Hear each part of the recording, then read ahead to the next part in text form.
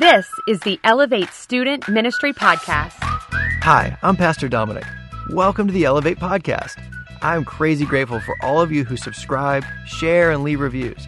If this is your first time, welcome to the Elevate community. Like our home church Living Word, I and the Elevate leaders work as hard as we can to build an atmosphere of love to exalt Christ, make disciples, and equip the saints. It would mean the world to us if you helped us get the word out by sharing this episode on social media. If you'd like to learn more about Elevate, visit us at iloveelevate.com. Follow us on Facebook and Instagram, and subscribe to the podcast. Thank you for everything you do, which brings faith, hope, and love to the world around you. What comes into our minds when we think about God is the most important thing about us. What comes into your mind whenever you think about God is the most important thing about you. If you believe that He is love, then you will love first. If you believe that He's holy, you'll run from sin. If you believe that He is omnipotent, then you'll pray big prayers. If you believe that He is omnipresent, then you'll be comforted. If you believe that He's sovereign, then you'll have peace at knowing that everything works together for His glory and for the good of those who love Him. What comes into your mind when you think about God? What comes into your mind when you think about God as being a God who is justice and wrathful? What do you imagine when those things come into your mind? He is just, He is righteous, and He is wrathful against anything that is unrighteous. There is a song by, some of you guys have heard of this guy. He had a few hits back in the day. His name was John Lennon. His song called Imagine, maybe one of the coolest songs that he wrote in his solo career and a long career of great songwriting. But listen to some of these lyrics. And I cut it up for time's sake, so I'm not going to try to rhyme, and I'm not going to do the woos in the middle, and I'll try not to sing. But here's some of the lyrics. Imagine there's no heaven, no hell below us, above us, only sky. Imagine all the people living for today. Nothing to kill or die for, and no religion, too. Imagine all the people living life in peace, a brotherhood of man. Imagine all the people sharing all the world. I think it's an ironic opening line of imagine there's no heaven when what he describes is probably as close to heaven as we can imagine. But he's making a massive assumption. He's assuming that the here and now is it. That what we're living in today is all that there is to live for. He's assuming that death really is the end of all existence. But we know from Scripture, Hebrews 9:27 says, and just as it is appointed for man to die, after that comes judgment. We all want a perfect world. Just most don't want to repent to have the perfect heart. Lennon's song is accurately named because it really is pure imagination. As long as there is sin in the human creature, as long as we are selfish, as long as for the duration of our life, all we really think about is ourselves first. No one is exempt. Each of us will be judged by a righteous God. Psalm 98:9, He has established His throne for judgment. He will judge the world in righteousness. He will execute judgment for the peoples with equity. Equity means great fairness. Matthew 25:31-34 and verse 41. This will get you a little uncomfortable. When the Son of Man, this is Jesus, comes in His glory, and all the angels with Him, then He will sit upon His glorious throne. Before Him will be gathered all the nations, and He will separate people one from another as a shepherd separates the sheep from the goats. And He will place the sheep on His right, but the goats on His left. Then the King, this is Jesus, will say to those on His right, come, you who are blessed by my Father, inherit the kingdom prepared for you from the foundation of the world. Then He will say to those on His left, depart from me, you cursed, into eternal fire prepared for the devil and his angels. It is clear that Jesus will be the judge of all. Justice, the word in the original language, means to be stiff or straight. And the idea is that if someone is just, they are morally inflexible. They are unbiased, they're fair, and they're righteous. Deuteronomy 23, 3-4, talking about God, says, ascribe greatness to God, the rock. His work is perfect, for all his ways are just. A God of faithfulness and without injustice, righteous and upright is he. You see, God just doesn't have the quality of justice. He doesn't decide to be just. God is justice. Justice is the very essence of his nature. And all of God's law is just because it is from who God is. All of God's instruction, his rules, his boundaries, his limitations are from his perfect, just nature. And so, who is worthy to uphold a perfect law except justice himself? He is the only right to judge. He justly gives rewards and he justly gives punishments. He calls people to account for their behavior and designates their eternal destinies accordingly. 2 Corinthians 5:10 says, for we must all appear before the judgment seat of Christ, so that each one may receive what is due for what he or she has done in the body, whether good or evil. Everything that we hide in darkness is going to be revealed. Every motive of our heart is going to be exposed. Everything will be laid bare. We will stand alone before the throne of all-knowing God, and he will sift through us. What is our motives? What is our purpose? What did we live for? What did we think? What did we speak? What did we do? They're all going to be laid out before a perfect judge. A Jewish rabbi, Rabbi Lauren, I like this quote from him. He says, everything else in the universe is only righteous to the degree that it conforms to the righteous nature of God. It is evil whenever it fails to do so, and God rewards and punishes all moral beings on the basis of how they conform to his standard. Anybody in here live up to God's standard? His justice works quickly to reward the faithful for their faithfulness. Every good and righteous thing that we do will be noticed, but his justice stands against those who are evil, and he will execute fair punishment. He will not condemn the innocent, and he will not clear the guilty. And someone may say, but isn't Jesus like the most loving person ever? If he's so loving, how can he judge? I want you to think about this for a minute. It may be hard to accept that God's character is justice, that his character is wrathful. And when we look at a God who calls himself love, who calls himself patient and merciful, it may be hard to park those together. But imagine for a minute, do you really want to live in a world where someone's motives and actions are not held accountable? Do you want to live in a world where people can do whatever comes to their mind to do, and there's never a line drawn in the sand that something is right or wrong? Do you want to live in a community or in a society where the greatest cruelty or evil or selfishness can run rampant and no one ever calls them to account? No one ever calls them to the carpet? No one ever judges what is right or wrong? What if there was no justice? I don't know about you guys, but I bet you most people, and me, we might think to ourselves, what's the point of being humble? What's the point of being selfless or restrained in my desires? What's the point in being obedient? I'll just do whatever benefits me, whatever I enjoy.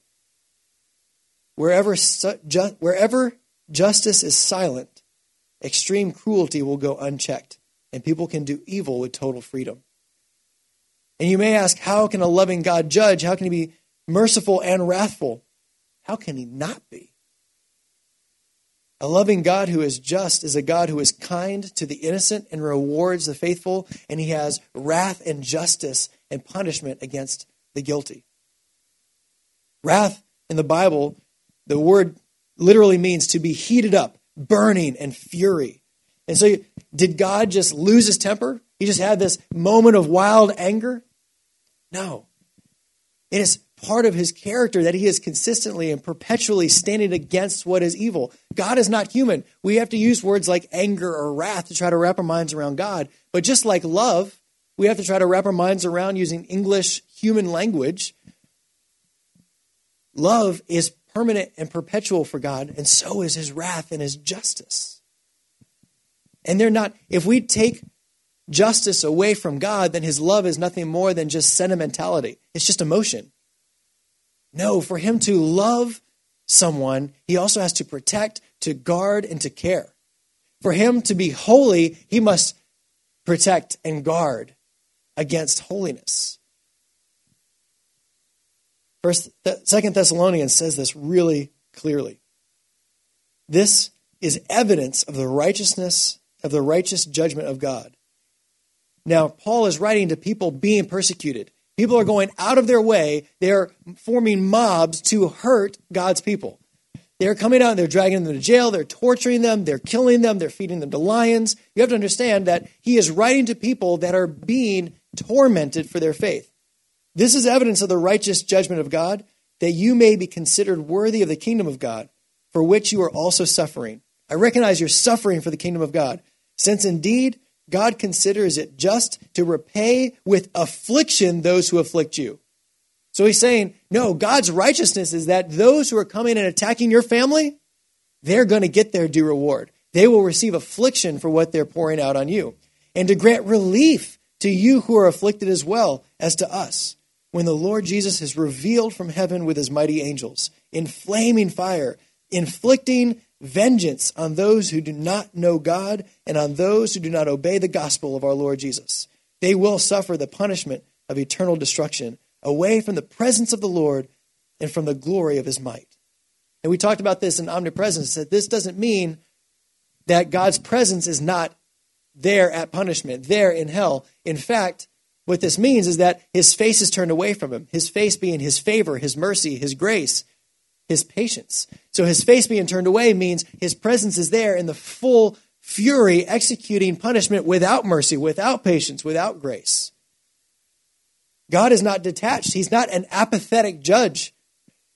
Holy God has been offended by the disease of our wickedness. We have called ourselves gods and we've clothed ourselves in the very disease that he stands against. And there are 4 expressions in the Bible of God's wrath. The first one is catastrophic wrath. And we see this displayed in things like when God killed everybody at the flood, except for Noah and his family. I don't know why they put this on all like preschool walls. Hey, look, all the cute animals and the dead bodies in the water. This is God's divine wrath against sin. Scripture says that people were doing everything that came in their heart to do. They were just running rampant. There was no one drawing a line in the sand. There was no justice. And God executed justice. We see God's wrath poured out on Sodom and Gomorrah when he dropped fire and sulfuric acid on the city and obliterated them from the face of the earth. Whenever the angel of death came through Egypt and took out the firstborn in every family. Whenever he opened up the ground and swallowed those who were rebellious in Moses' camp. God does not mess around. He is striking fear in the hearts of people. His wrath is shown, and it is just and it is right that he does so. The second place that we see his wrath, boy, this one bites me all the time, is his consequential wrath. That's just a long way of saying that we get what we've created. We lay in the bed that we have made. This is expressed in the principle of sowing and reaping. This is where God turns people over to the consequences of their own decisions. This is how someone can be in prison and come to belief in God, and they don't think that they deserve to get out of prison because they're there for their own decisions. Where we experience the weight and the repercussions of our decisions. Romans 8, 1 through 18 talks about how God turns people over to their sin all the time. It opens with saying, the wrath of God is revealed from heaven. The wrath of God is revealed from heaven against all ungodliness and unrighteousness. And then 3 times in the next verses, he says, God gave them up in the lusts of their heart. He gave them up to dishonorable passions, and he gave them up to a debased mind. One of God's ways of showing wrath is just to turn us over to our own mistakes, to feel the consequences of our sin.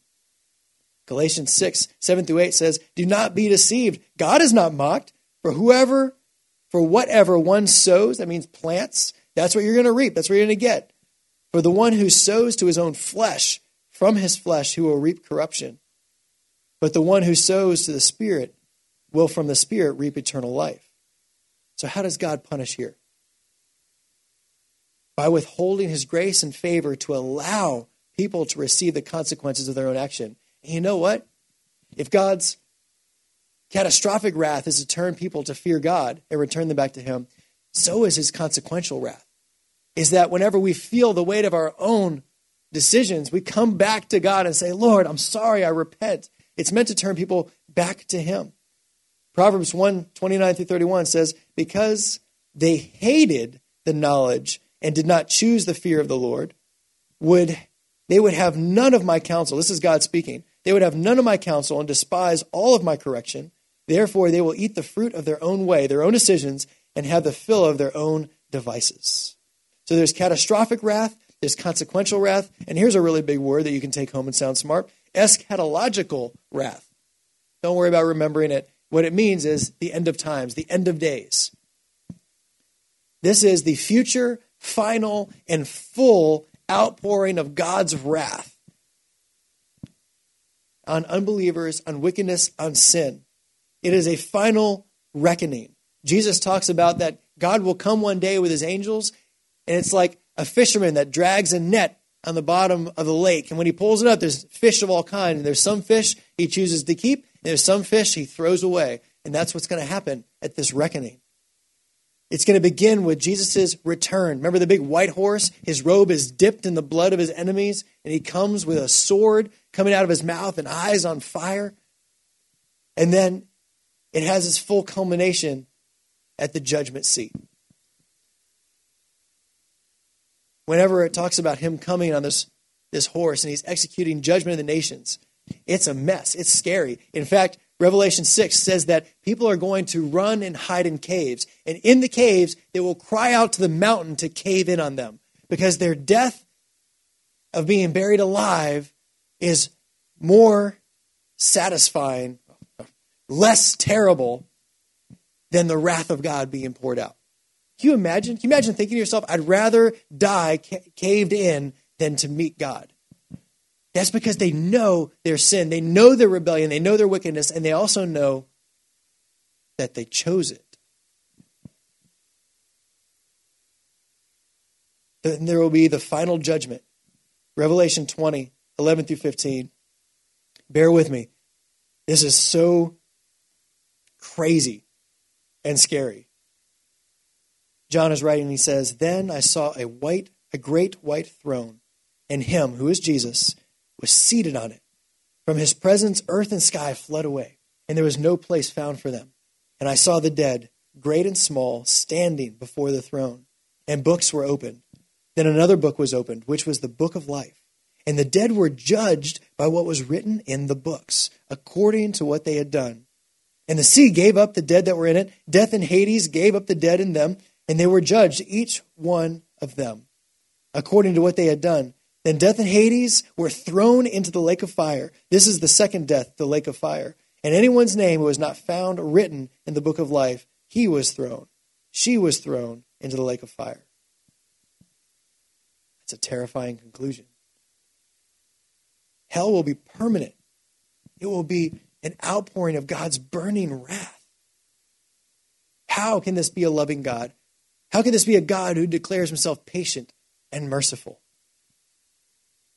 Whenever I lived in Tulsa, I went to a museum of Jewish history, and they had a section about World War II, and there was a picture that caught my attention, and it was a sick picture. It was a concentration camp, and there was a woman holding her baby, and there was a soldier stand with his rifle at his shoulder, aiming at her. And the caption beneath the picture said that soldiers, for the sake of saving bullets, would take pride in killing the mother and the child she was holding with one shot. Maybe it was trying to hit them both through the head and the heart. Maybe it was hitting the mother from behind so she would fall forward and crush her child. Or maybe she'd be pregnant and miscarry as she died. And it's just the debased sickness that is in the human creature whenever, like these soldiers, we have no restraints. And that's what they had. They had dehumanized these people into just being objects. And they were given full reign to do whatever they wanted with them. And at that point, evil ran rampant. And you cannot tell me that there is a God of love who is not holding accountable the guilty and the evil. Because the same God who's holding them accountable is the same God that is loving her. And it is loving towards her that they get wrath and justice. How does God's love and his wrath come together? It is because in perfect justice, the guilty are held accountable and the innocent are rewarded and cared for. God cannot be neutral. The wrath and justice of God is an expression of his holiness and love.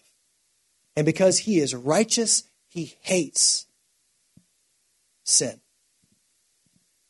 So much so, and heaven gets this. We don't get it because we're still here, but we're going to get it when we get there. Heaven is actually singing hallelujahs to the fact. Revelation 19, they're singing hallelujah to the God who brings vengeance. The martyrs are crying out, the blood of innocents are crying out in heaven saying, when, O God, will you avenge us? And it will please him. And it will please all of heaven when the day comes that he pours out his wrath against sin. Here's a tough question. Who is his wrath against? Who will receive this decisive justice?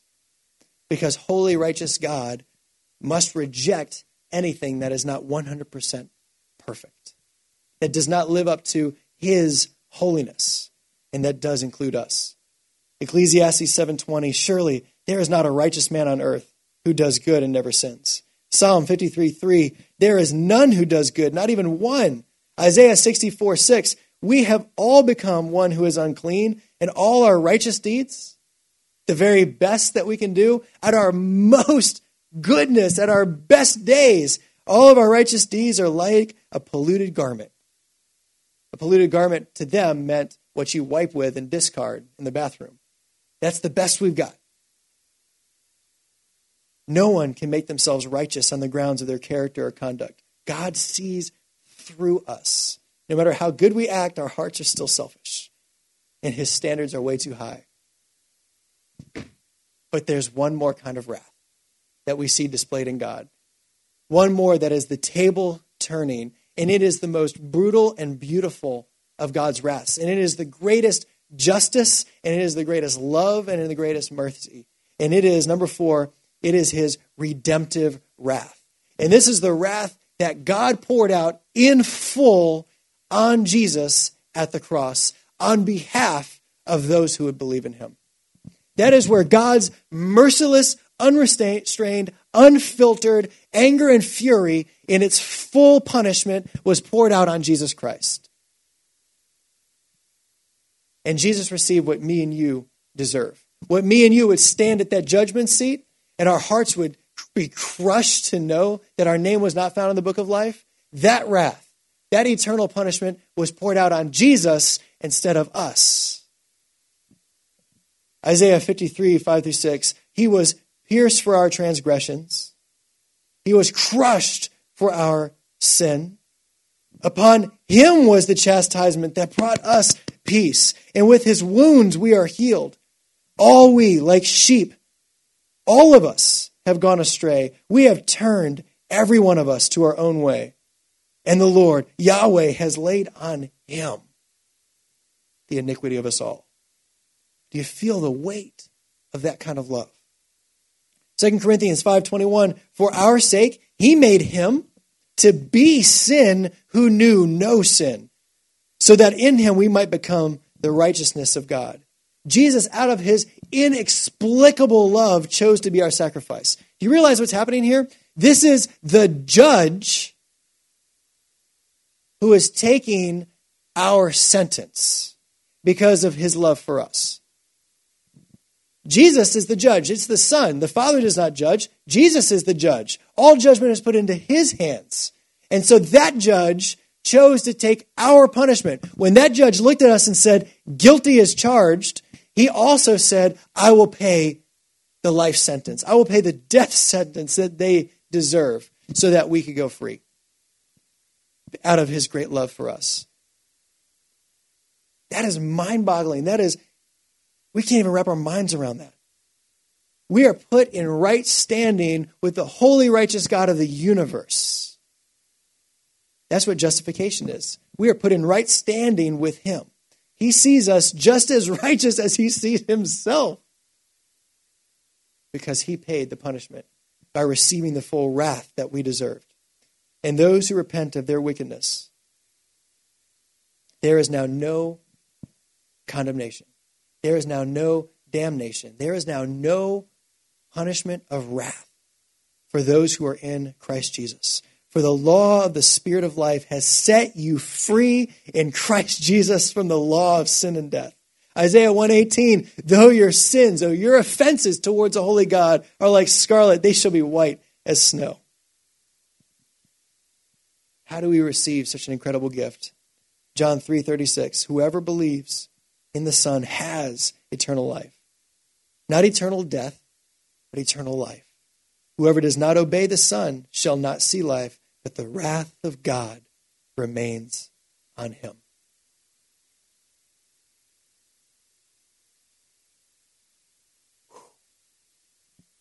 Who is like our God that he would love us? Who is like our God that is so perfectly just that we can find peace in knowing that he is the judge? Who is like our God? Recap. There is more to this life, and how we lived this life will be judged perfectly. God is justice, and his wrath is poured out against unrighteousness. His justice against sin is expressed in his catastrophic wrath, consequential wrath, well, that's the one that gets me, his wrath in the final judgment, and his redemptive wrath. Jesus took the wrathful punishment believers deserved on the cross. And those who believe in him are free from his wrath against sin. Understanding the love and wrath that's poured out at the cross, his infinite wrath against sin and his infinite love for us, it demands two responses from us. For those who would call him our Lord, it demands two responses from everyone. There are those who are obedient and those who are disobedient. Those who are disobedient will receive complete and full wrath. Those who are obedient will come underneath the blood of the cross of Christ. But it calls everyone to repent. Not to run from him, but to run to the one that gave it all for our sin. You understand how different it is? If the judge is sitting up with a gavel and he's hovering over the smite button and he's thinking about you, that's someone to run away from. But if the judge himself comes down from his seat and gives his life for you so you can be free, that's a judge you run to. Are you following me? So it calls us to repentance. That when we sin, when we blow it, when we make our mistake, instead of saying, I'm condemned, we say, I'm convicted. Jesus, take me back. Jesus, thank you for all you've done for me. Please, I want to be clean and clear. I want your righteousness. Please forgive me for my sin. I repent. I'm turning directions. I'm coming towards you. Paul preached this in Athens in Acts 17, and he talks about three different kinds of people. Three different kinds of people were called to repent. Those who sneered at him, those who wanted to hear more and learn more, and those who believed. If you're a sneering kind of person in here, oh man, may God change your heart. I don't envy you. If you're someone who wants to learn more, we have some amazing leaders in this room. We have some amazing students that would love to talk about Jesus with you more. If you want to learn more, you're in the right place. And if there's anyone in here who would like to give your life to him, it's so simple. You just believe that Jesus is the Son of God and you repent for your sins. And for those of you in here who made the decision, boom! It's amazing. What kind of God do we serve that loves us this much? Woo! I don't even know. And number two, the second thing that his loving wrath demands from us is it calls us to deny ourselves and to live for him. Because our lives are no longer our own. We were bought with a high price. Each day that God gives us is not meant to be a gift for us to enjoy alone. It's meant to be a gift that we give back to him. Every day that we wake up in the morning is an altar, and on that altar we lay our thoughts, our words, and our actions. And so may every day that we live be pouring out on this altar, maybe a sacrifice to him, things that are pleasing to him, righteous thoughts, righteous words, righteous actions for a God who loves us this much. Our day should not produce apathy towards his wrath and towards his love. Our day should be an expression of our thanks for his wrath and his love. So I've got two challenges for you. The first one is that we begin to repent quickly. Let us run back to the judge who loves us that much. It should be daily that we come before him and repent of our sins to get right with him because he is holy and because he loves us that much. And then two, I'd like you to ask yourself the question, and this can be personal for you, between you and the Holy Spirit. What is one small way you can change your thoughts, words, or actions to be for him instead of yourself tomorrow? What is that? Let's take a minute, think about it. What is one small way you can change your thoughts, your words, your actions tomorrow? Our words should be as holy as the God that we're serving. And so often our words are, at very best, vain and empty and useless. Our actions should reflect the God that we love. Our thoughts, man, Holy Spirit, get into our thoughts. Lord, may we take every thought captive and put it underneath your cross.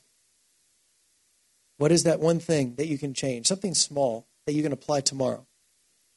Heavenly Father, you are gracious, you are kind, you are just, you are wrathful, you are loving, you are merciful, you are holy. Lord, I thank you for this season of patience, this season of grace that you are withholding your full wrath so that more people can come to know you. That you are withholding the full force of your punishment so that more could call on you as their Lord and Savior. Lord, I pray that everyone in this room gets right before you. Lord, that we get to have our May 19th, 2021 reunion, our Elevate reunion, and not a single person from this room is missing. Lord, I thank you that when we come before your throne, and you maybe ask us why we are worthy, we can simply respond, it is all Jesus. I stand behind Jesus. That's all I've got. That's the best that I've got. Oh, Lord, it'll be so much more than enough. Thank you for your love. Thank you for your justice and your wrath against wickedness and the way that you use it to show your grace, your mercy, and your love. We give tonight to you in Jesus' holy and precious name. Amen. Thank you for listening. Episodes are recorded every Wednesday at Elevate Student Ministry. All students, 7th through 12th grades, are welcome.